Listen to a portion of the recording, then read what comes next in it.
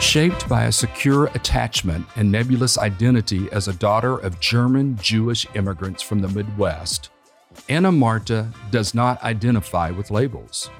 Coming of age in a house where sex was never discussed, Anna was shocked and confused when she became unexpectedly pregnant in 1966 and ultimately had an illegal abortion.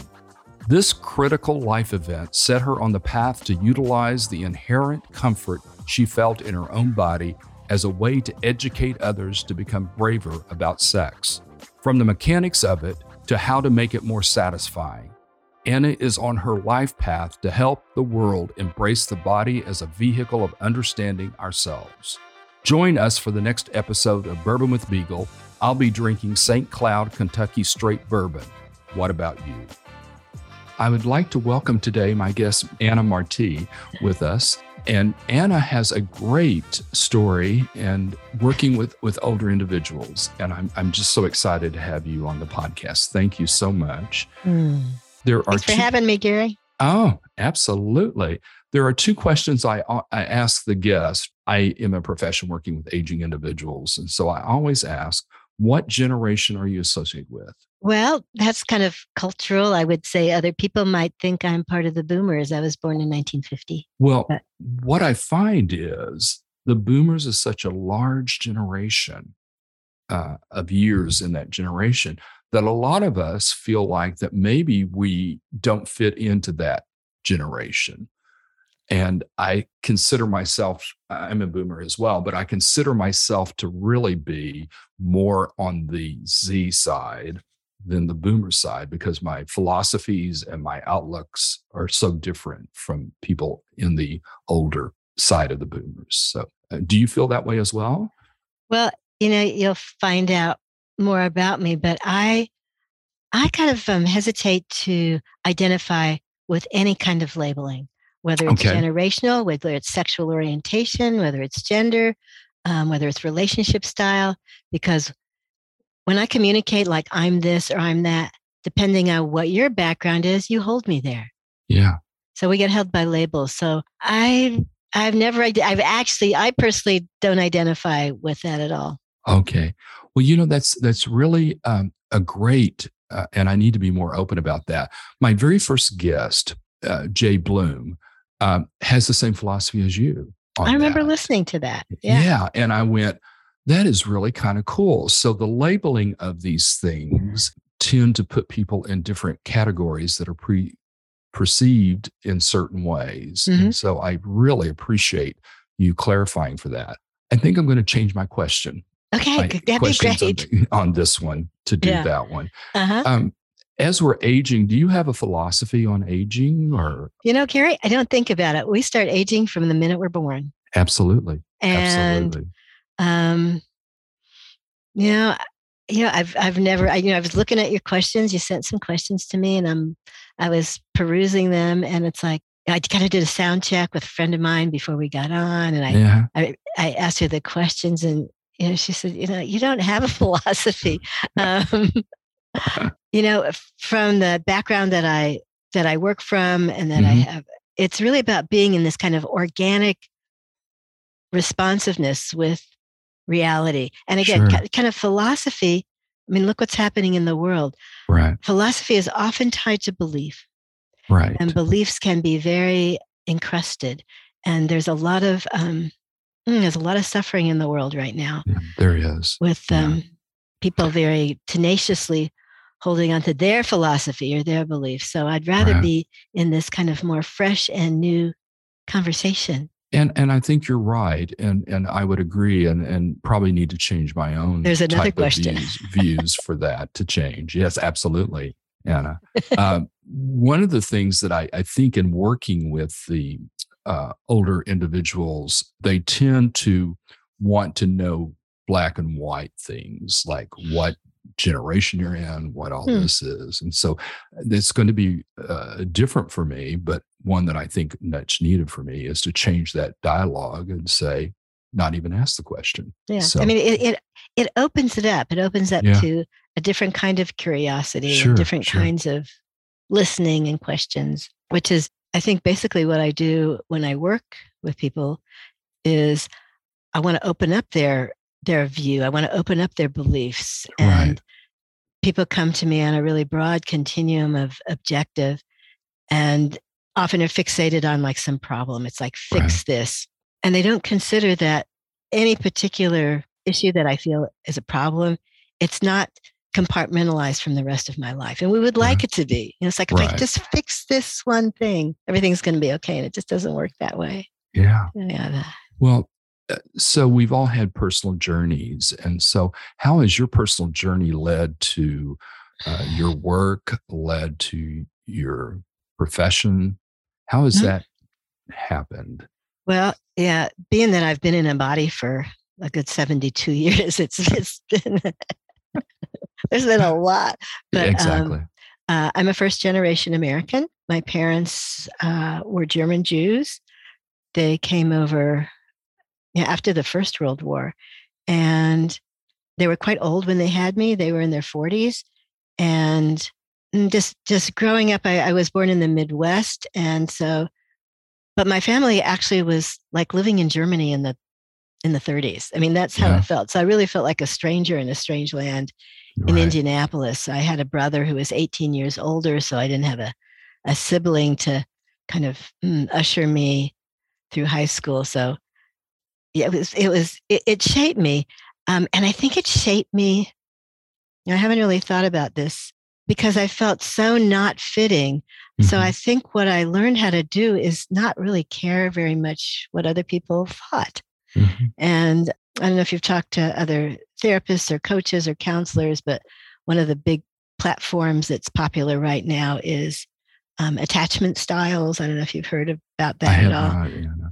Different conversation, different. But it's very big in the counseling realm, and it maintains that when we're small, we're kind of pulled between these two longings. We need safety and comfort and security in order to survive as a little baby, but we also want agency and autonomy.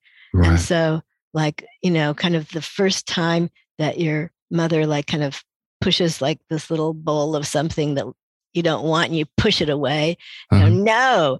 And depending on like, some people get hit, some people. So we learn early on, if I exert myself different than what those people taking care of me, bad things happen. Right. And so there's, some people withdraw, some people, compromise themselves. All that to say, I really lucked out with the parent card. I had really good loving parents. And so that's called a secure attachment. So so that shaped me. The other piece in relationship to my work is my parents never imagined that they would need to tell their daughter about sex. Remember, we got these old German people because she would find out when she got married. Right. Yeah. So this is kind of a generational thing. It happened to be, the 60s. In Indianapolis, sex, drugs, and rock and roll. Absolutely. And it was not Germany in the 30s. Consequently, I got pregnant in 1966. And I had no idea how that happened. Yeah. And that still happens today. Exactly. So that was, that was when the veil kind of splits, when you realize my parents don't have all the answers and they don't know how to take. So again, there was a sense of I'm gonna begin to take responsibility for this part of my expression. Right. Well, I have the similar background, but mine is more based on the conservative religion background, where they don't talk about sex at all. Right. And and everything is taboo with regard to that. So growing up in that environment, I'm very similar with that. I had no clue. And then I did not have an older sibling or anybody else to kind of lead me through it. But, people tend to think that these backgrounds and these discussions would happen more today, and you've got the internet, but it doesn't at all. It happens in a different way. Most kids now learn about some kind of sexuality from their phones by the time they're like 10. Yeah. And it really, anybody that's listening to this, grandmas, parents, you want to make sure that those little people have correct information. Right. You're not going to pornography, which I don't have a problem with from a social and political point of view, but pornography gives us this totally unrealistic expectations of the erotic experience. Absolutely. They're going to see it. So you want to help guide them to what satisfying sex looks like. And they're not getting that from anywhere. Yeah.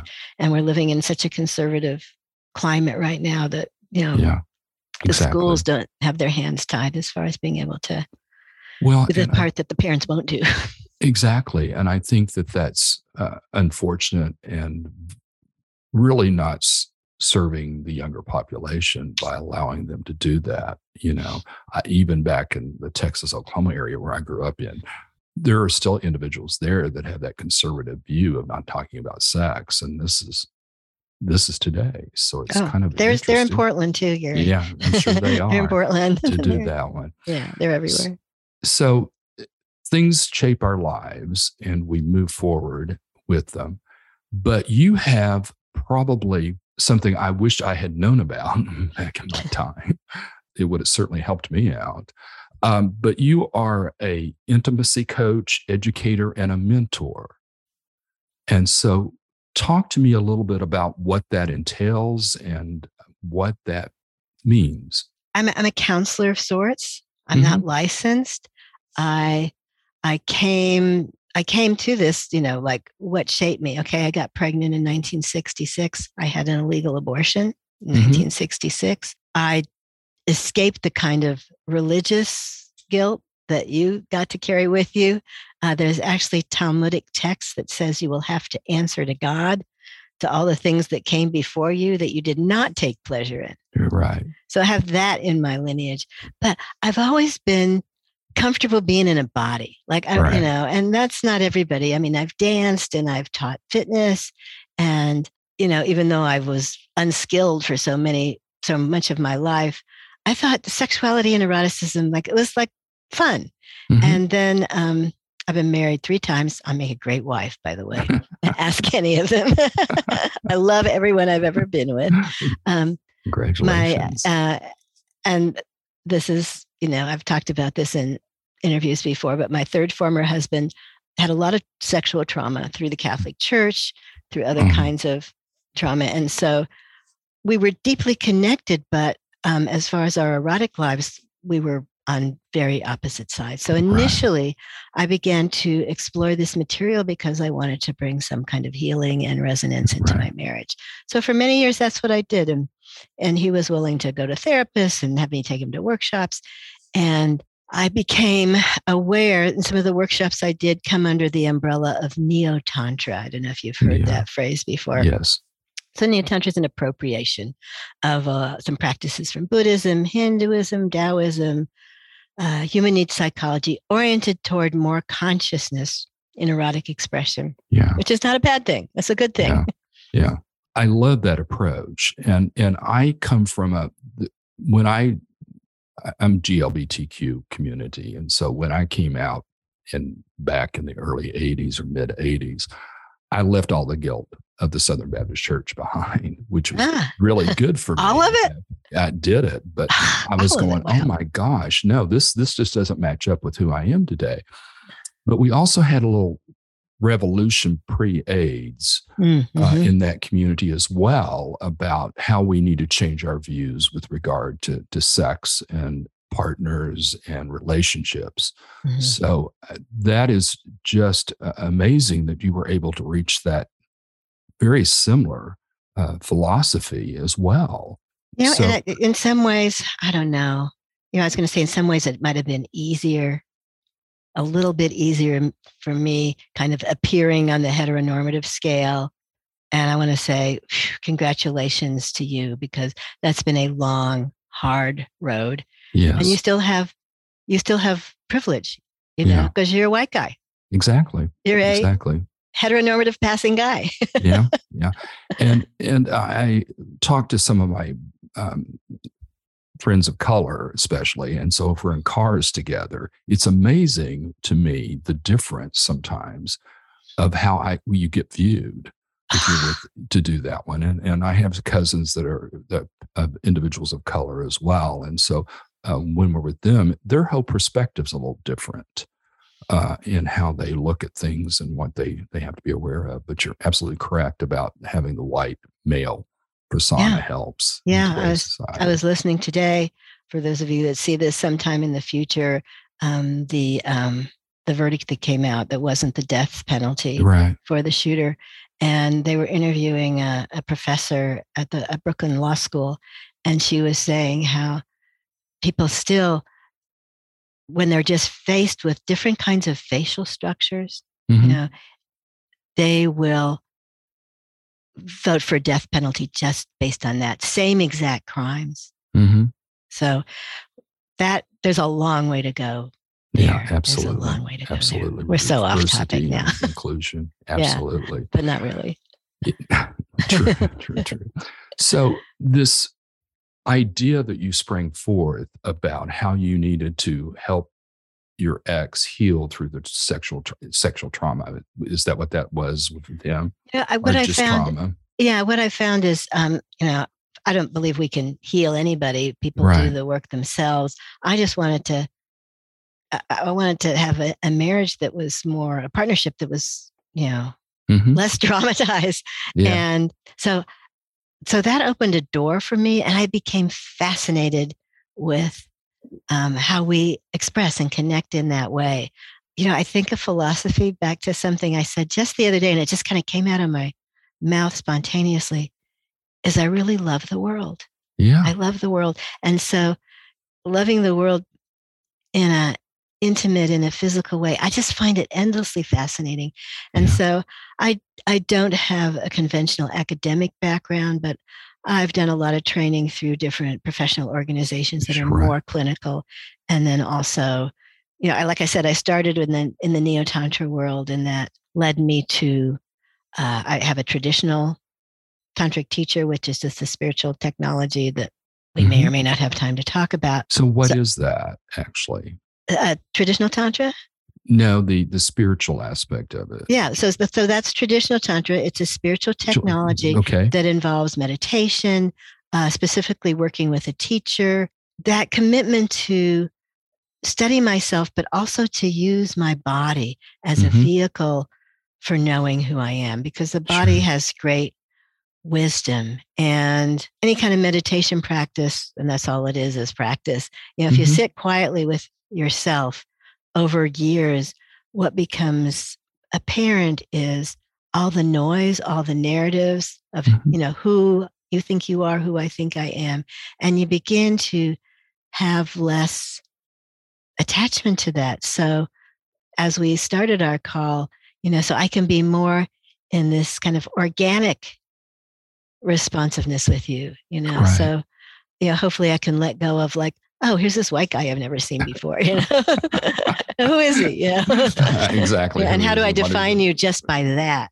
So I want to feel you. I want to feel you. I want to. Yeah. Well, actually, I have learned very on that I don't really judge or define folks when I meet them or see them. So that's something I've learned over the years to do that, because I work with a lot of different folks, and I found a long time ago, you just can't do that because you don't know who they are or what they're coming from and those type of things. And doing it. So it's wonderful to be surprised, isn't it? It is. It's wonderful to be surprised, and it's wonderful to just be an observer. And I'm going, well, that's kind of, I work some with families with conflicts, primarily around the financial arena, but it's just amazing to me. I'm just sitting there going, I'm glad I don't have a side here, because this is way too interesting to see how they're interacting about this issue, to do that.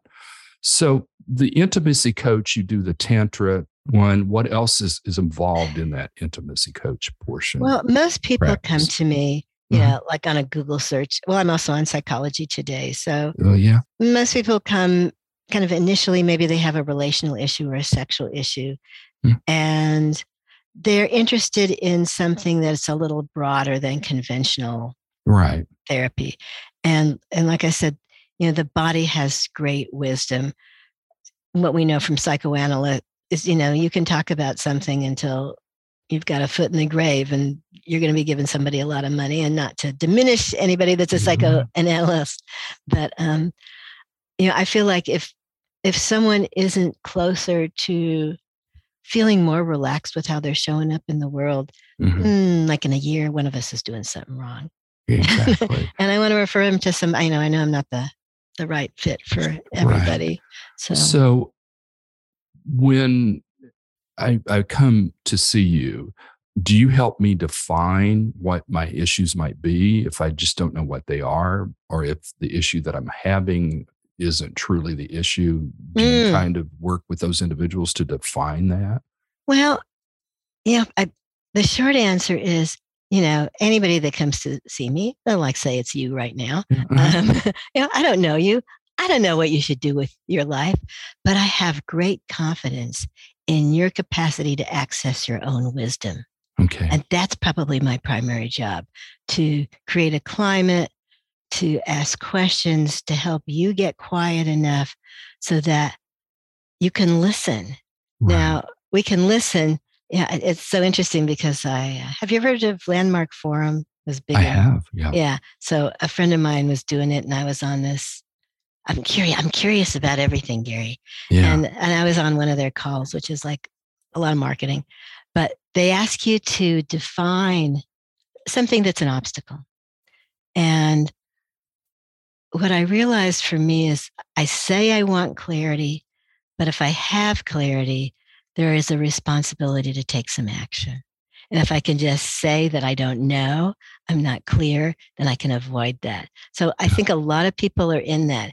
If I really identify what that obstacle it is, and then there comes okay, don't want to do anything about it. Yeah. You've probably had that experience when you feel like, I don't know what to do. Yeah. Yeah.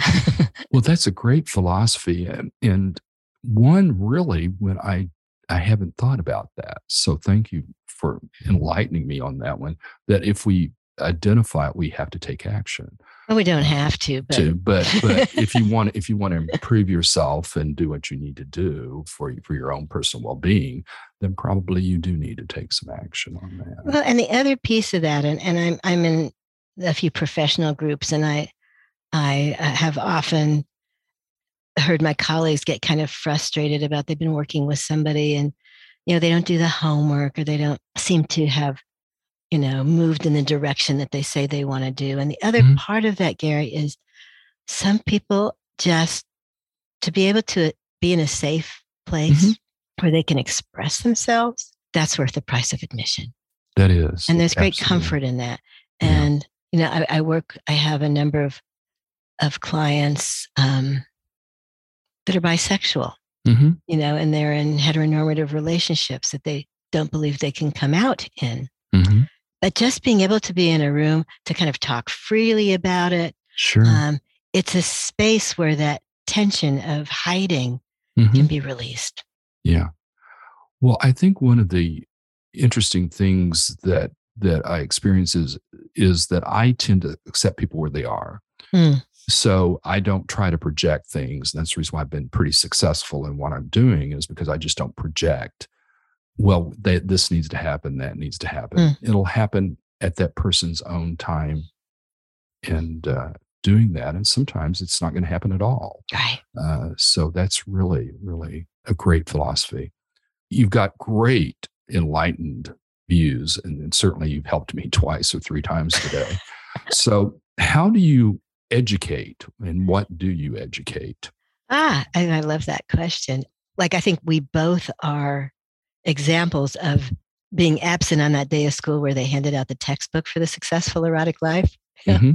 We were all absent on that day of school. Yeah. And it's a combination of kind of basic information of understanding, certainly if we're talking sexually, about human sexuality, just information. But more than that, because information is really, we're overloaded with information. Sure.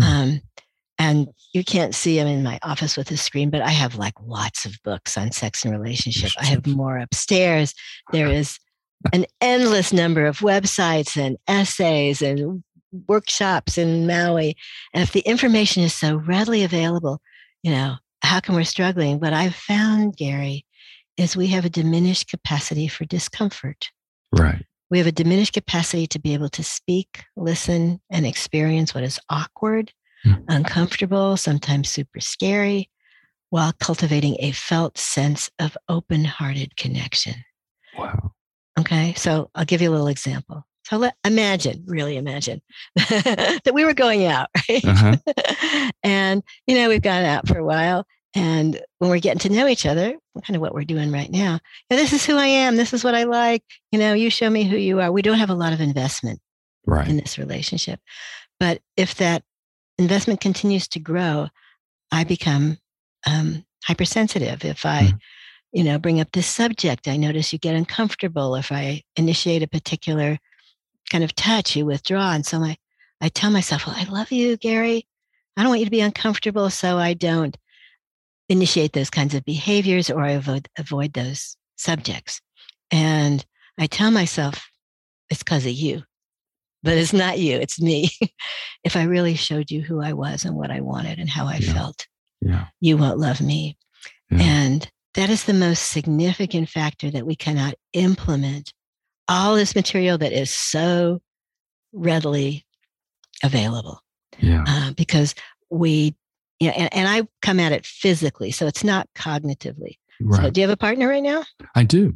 Okay. How long have you been together?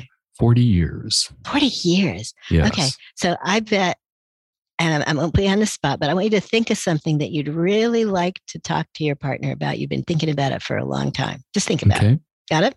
Mm-hmm. Okay. So when you think about having this conversation with your partner, what do you notice in your body? Well, I notice that probably it will be uncomfortable to have that discussion with them. Where? But I want you to notice it in real time right now. Oh, okay. Where do you feel it? A little hesitant, I think. Hesitant is a brain word. I want you to come in. Ooh. Yeah. How's your breathing? How's your throat feel? It's tightening a little. Okay. My stomach is kind of going in little butterflies and that. Yeah. Okay. So that's what we'll work with. So if you went to your partner and said, boy, I feel really hesitant to talk to you about this. Mm-hmm. He might say, Gary, we've been together 40 years. You don't have to be hesitant about anything. Might say that. And so now we got to talk about that, not the thing that you want to talk about, right? Right. So, but he cannot refute. If you came and said, boy, I notice my stomach's a little tight. Do you have some time to talk right now? There's kind of an immediate felt sense of empathy. Right. Does that make sense? It does make sense. Yeah. Absolutely. So I want to help people build that capacity, just like if you went to the gym and you'd be working for endurance or strength.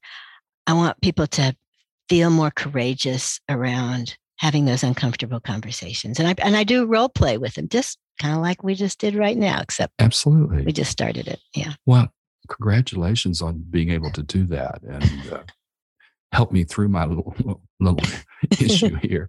Appreciate it. We got to spend more time together before you ever. Absolutely. And so you're also a mentor. And tell me a little bit about your role as a mentor and how that unfolds when you work with individuals. I haven't done as much of that lately. I actually just got a call from a young woman a couple of days ago. I don't go after that. Some people, hear about what I do and who I am. And so, in some ways, I do a similar thing that I do with my clients is I want to connect them with resources. Sure. So I've mentored a lot of people that have kind of different strengths. I remember one woman who was very clear she just wanted to work with women. Mm-hmm. So I connect her with resources in doing that. I mentored some person that was very involved in the kink community and BDSM. I worked with, So I want to. Oh, and another dear colleague of mine.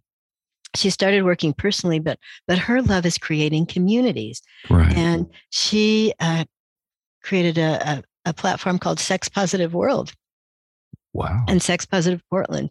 So, that had meetup groups and, because for so many people, you have shame, to talk about this very integral part of our life that's so connected to our sense of self.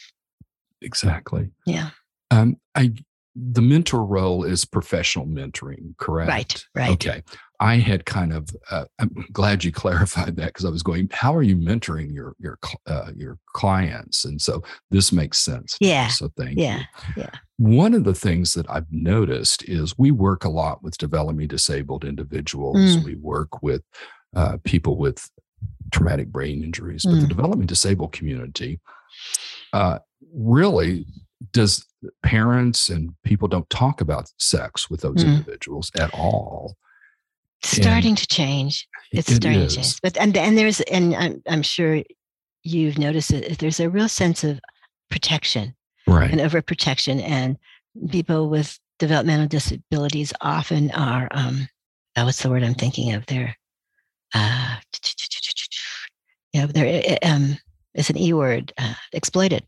Yes, they're absolutely. Exploited. Yeah. So that kind of care and protection seems relevant. And interesting that you should say that, because the same thing happens with older adults. You're absolutely correct. For many older adults, we don't stop being sexual, but so often in assisted living, staged living facilities, the caregivers are younger. They have their own shame about, like, thinking that, people that are grandparents' age are having sex or want to have sex. So that's an ongoing issue as far as educating care facilities. Sure. And I actually have a lot of books on sex and aging, but oftentimes it's the children.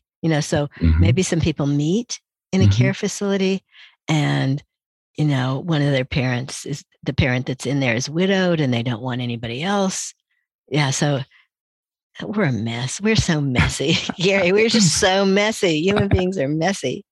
You're absolutely correct. The developmentally disabled one, we had, I just attended a conference recently, and we were talking about how do you teach masturbation to younger developmentally disabled individuals. And there is no films that you can be shown in the U.S. We have to order Canadian films. Really? Yes. Yeah, I have a number of colleagues that teach masturbation. Yeah. And I don't know if they've worked with that audience. And are you familiar with the Body Electric School? I am, absolutely. Of course you are. You better be. for your listeners, it's exactly. And I think that teaching those individuals would be extremely beneficial. One example was given was the young man was aggressive and all this other stuff, and they thought, why all of a sudden? And then they went in and showed the video and taught them how to masturbate. And it's amazing how all those aggressive behaviors went away once they felt like that they were able to express their sexuality. But you're absolutely correct in that older individuals, as well as the developmentally disabled community, people tend to have family members very negative types of responses and emotions when the older individual maybe wants another relationship with doing that. And we've struggled with that a lot because we serve as guardian of the person and financial on those. And so we have to say in the protocol, but again, like you said, if they're older, people just think you don't have sex. So, or they just don't want to think about it. They just want to consider that you might be sexual, even when you were younger, if it's relative. Yeah, exactly. Yeah. But it's an interesting dynamics and something we've certainly got to overcome. I don't know when, but we'll education such as yourself will certainly benefit that. Do you talk when you educate and talk about these things? Do you talk about? I was mentioning to a friend of mine that I was going to have you as a guest, and they said, how does STDs work in the older community? Do you talk about that, or because nobody? We call them STIs now. STIs, sexually transmitted infections. Infections. Okay. Yeah, STIs. Gosh, Anna, I am learning so much from you today on these things. Thank you. Do you talk about that at all when you educate groups? Yeah, I mean, kind of depending if I'm. Often working with an older adult. In fact, a colleague and I are doing a doing an in-person event next week at the Lake Oswego Community Center for older adults on dating. And for those of us in our particular generation, we didn't really, I think the gay population had more of those conversations, but we didn't have those conversations so much. And so older adults are not comfortable having those conversations. They weren't comfortable 45 years ago, and they're not comfortable today. And actually STIs have been increasing among older adults because they don't have those conversations. But I was at a professional training, and they did a great demonstration about this. And so, let's say we were sitting next to each other, and they told you to hold my hand. What would you do? Hold your hand. You'd hold my hand. Yes. Do you know I washed my hands? I grew up on a ranch. Why didn't you ask me if I washed my hands? Probably because, like I said, I grew up on a ranch, and so there's nothing, that I had been exposed to. Is the reason on that. But you're right. Why don't you ask those questions? Because what are some of the answers? Well, I trusted you, or I just assumed, that your hands were clean, or that would feel awkward. Those are all the same reasons that we don't ask about STIs. Yeah, I trusted you. You would think I was rude if I asked. Yeah. Well, great example of why we don't do that. And truly, even younger generations, I when I talk to them about sexual experiences and are you taking cautions or precautions against all this stuff, they're almost the same as the older adults. They don't want to ask about it. So you have to really put it into their psyche that this is important. Yeah. God, I'm trying to think of the acronym right now. A colleague of mine, she's a really brilliant OBGYN out of Salem, and she has a TEDx talk that she did. Oh, yeah. And it's an acronym, and I can't believe I can't think of it right now. I know one way to spell it is RATS, RATS. God, what is it? I'll find it before we finish. But she initially did it for her 16-year-old son, but it's an acronym. And so if we're going to start going out, well, I want to find out what your relationship status is. That's the R, well, you're in a committed relationship. Well, I'm looking for a committed relationship. If we don't have that, we don't need to do anything else, but oftentimes we don't have that conversation. The A is for, what are the sexual behaviors that you avoid, that you really don't want to do? The things that you don't want to do are the things I really like doing. I don't want to get my clothes off with you. And let's see, there's one for the STI screen and your safe sex practices. And isn't that so funny? Let's see. I should have prepared better. But listen, I can prepare all I want to. Sometimes it's just it's gone. It's gone. It's gone. Yeah. So there's the things that you want to avoid and the things that you really like. And so being able to talk about this, but also your STI status and also your safe sex practices. And ideally, you want to learn how to have those comfortably before you take your clothes off with someone. Exactly. And I really appreciate that you're able to bring that awareness to individuals. That's absolutely great. One of the things is that how would I nurture a vibrant erotic connection? How do I nurture that as myself? Oh, start paying attention to what you're enjoying. Okay. How do you eat a meal? Are you, can you pause for a minute and, appreciate the color and the smells and the taste? Food is like so sensual. People love going out to eat with me because I really enjoy eating. But I hope I don't offend anyone here, but if you go out with someone and there's they don't eat any, they have all these restrictions and they have a problem with food. I don't know if I want to get naked with them. Sometimes there's a connection. So being in nature, spending time in nature is how to cultivate that erotic relation. Does meditation help with that as well? It can.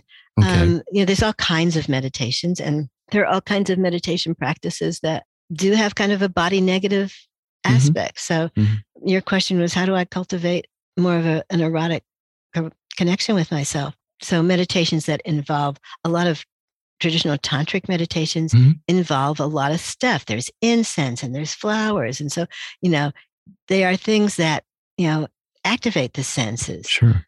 Being in nature. When you get dressed in the morning, what do you choose? Do you choose something that feels good against your skin? Or do you even notice? Do you like to dance? Dancing is a great way.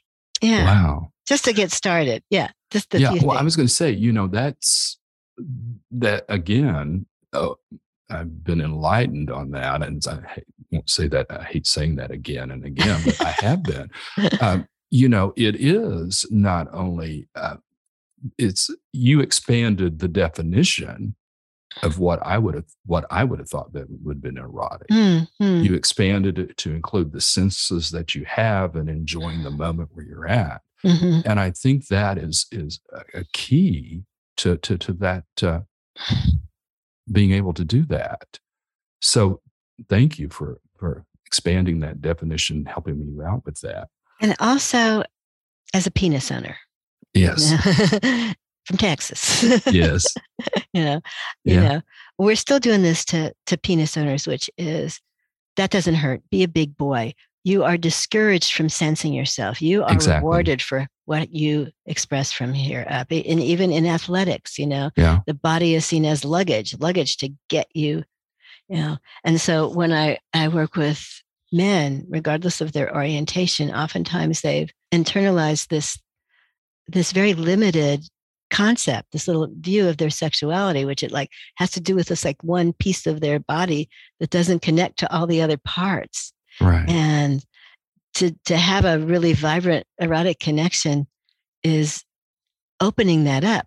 That part of your body, your penis, is not separated from the rest of you. And those pleasurable sensations can stream through your whole body. And that's something that you can share with a partner. So it becomes very rich. It does become very rich. And absolutely. I noticed that, and this just intrigued me beyond belief, that you do a death cafe. Well, what is that? Okay, so death cafes were started by a man and his mother in London to open the conversation on death and dying. Okay. And at one point, Portland, not surprising, had the most significant number of active death cafes in the world.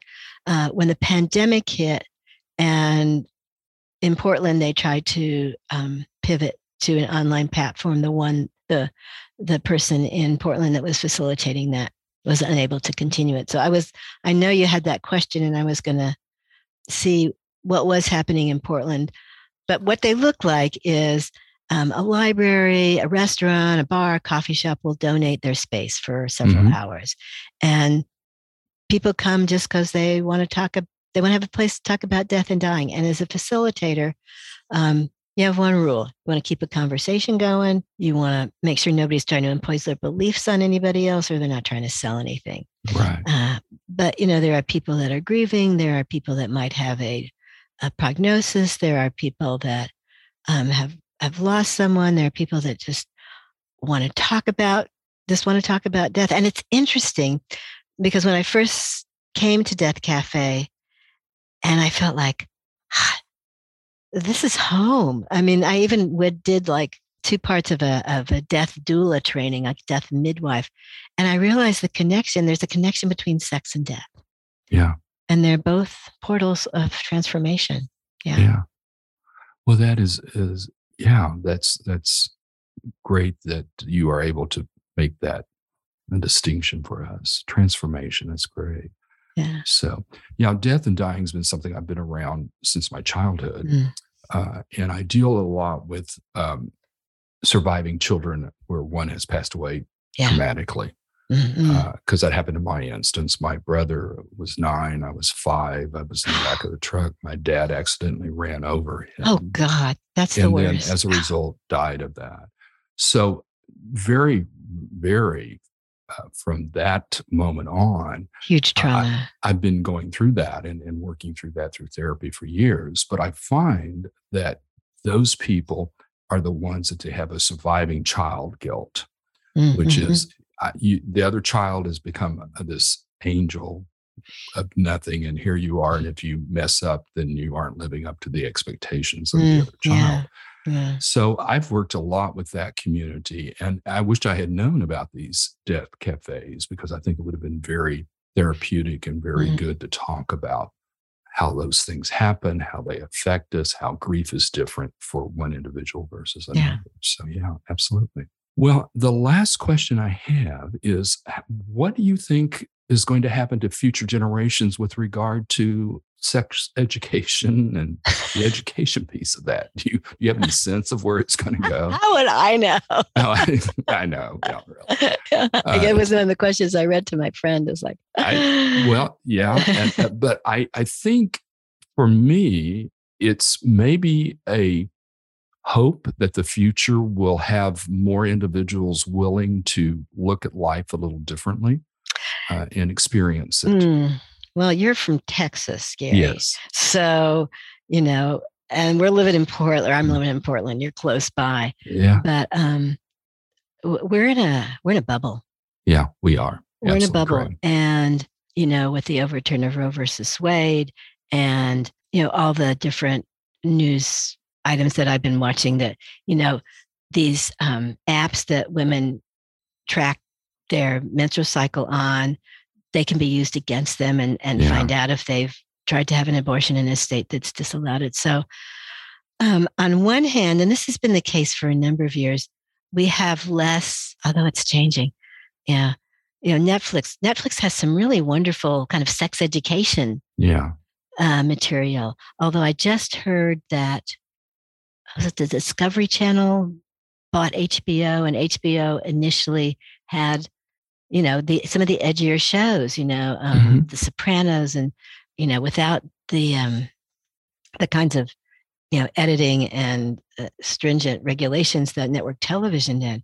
But the plan that Discovery has for HBO now is they're going to make it more family friendly and reality based shows. So I actually, from a tantric orientation, you think about things in a larger worldview.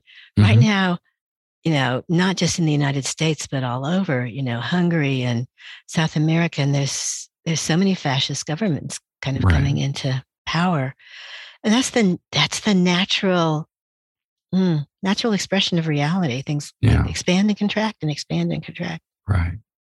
How about you? How do you feel? Well, I think the future is going to be, like I said, hopeful in that one. I agree we're in a bubble here. And I'm a little concerned about us becoming less tolerant and less loving than we have been in the past. And I think that probably it's just a very few percentage points to change political climate in most of these states. Yeah. And so I think, and I'm hopeful that the Roe versus Wade wakes people up, that decision, the marriage equality thing that's probably going to be coming through the Supreme Court has that to do that. Just the loss of a lot of individual freedoms that and law that has been out there and tested, like Roe versus Wade. Yeah. And it concerns me that those three nominees for the Supreme Court justices were not truthful, because that's what their whole profession is based on, is the truth. Yeah. And making those decisions. So I'm disappointed in that realm. I think we've lost some ethics in this country. So.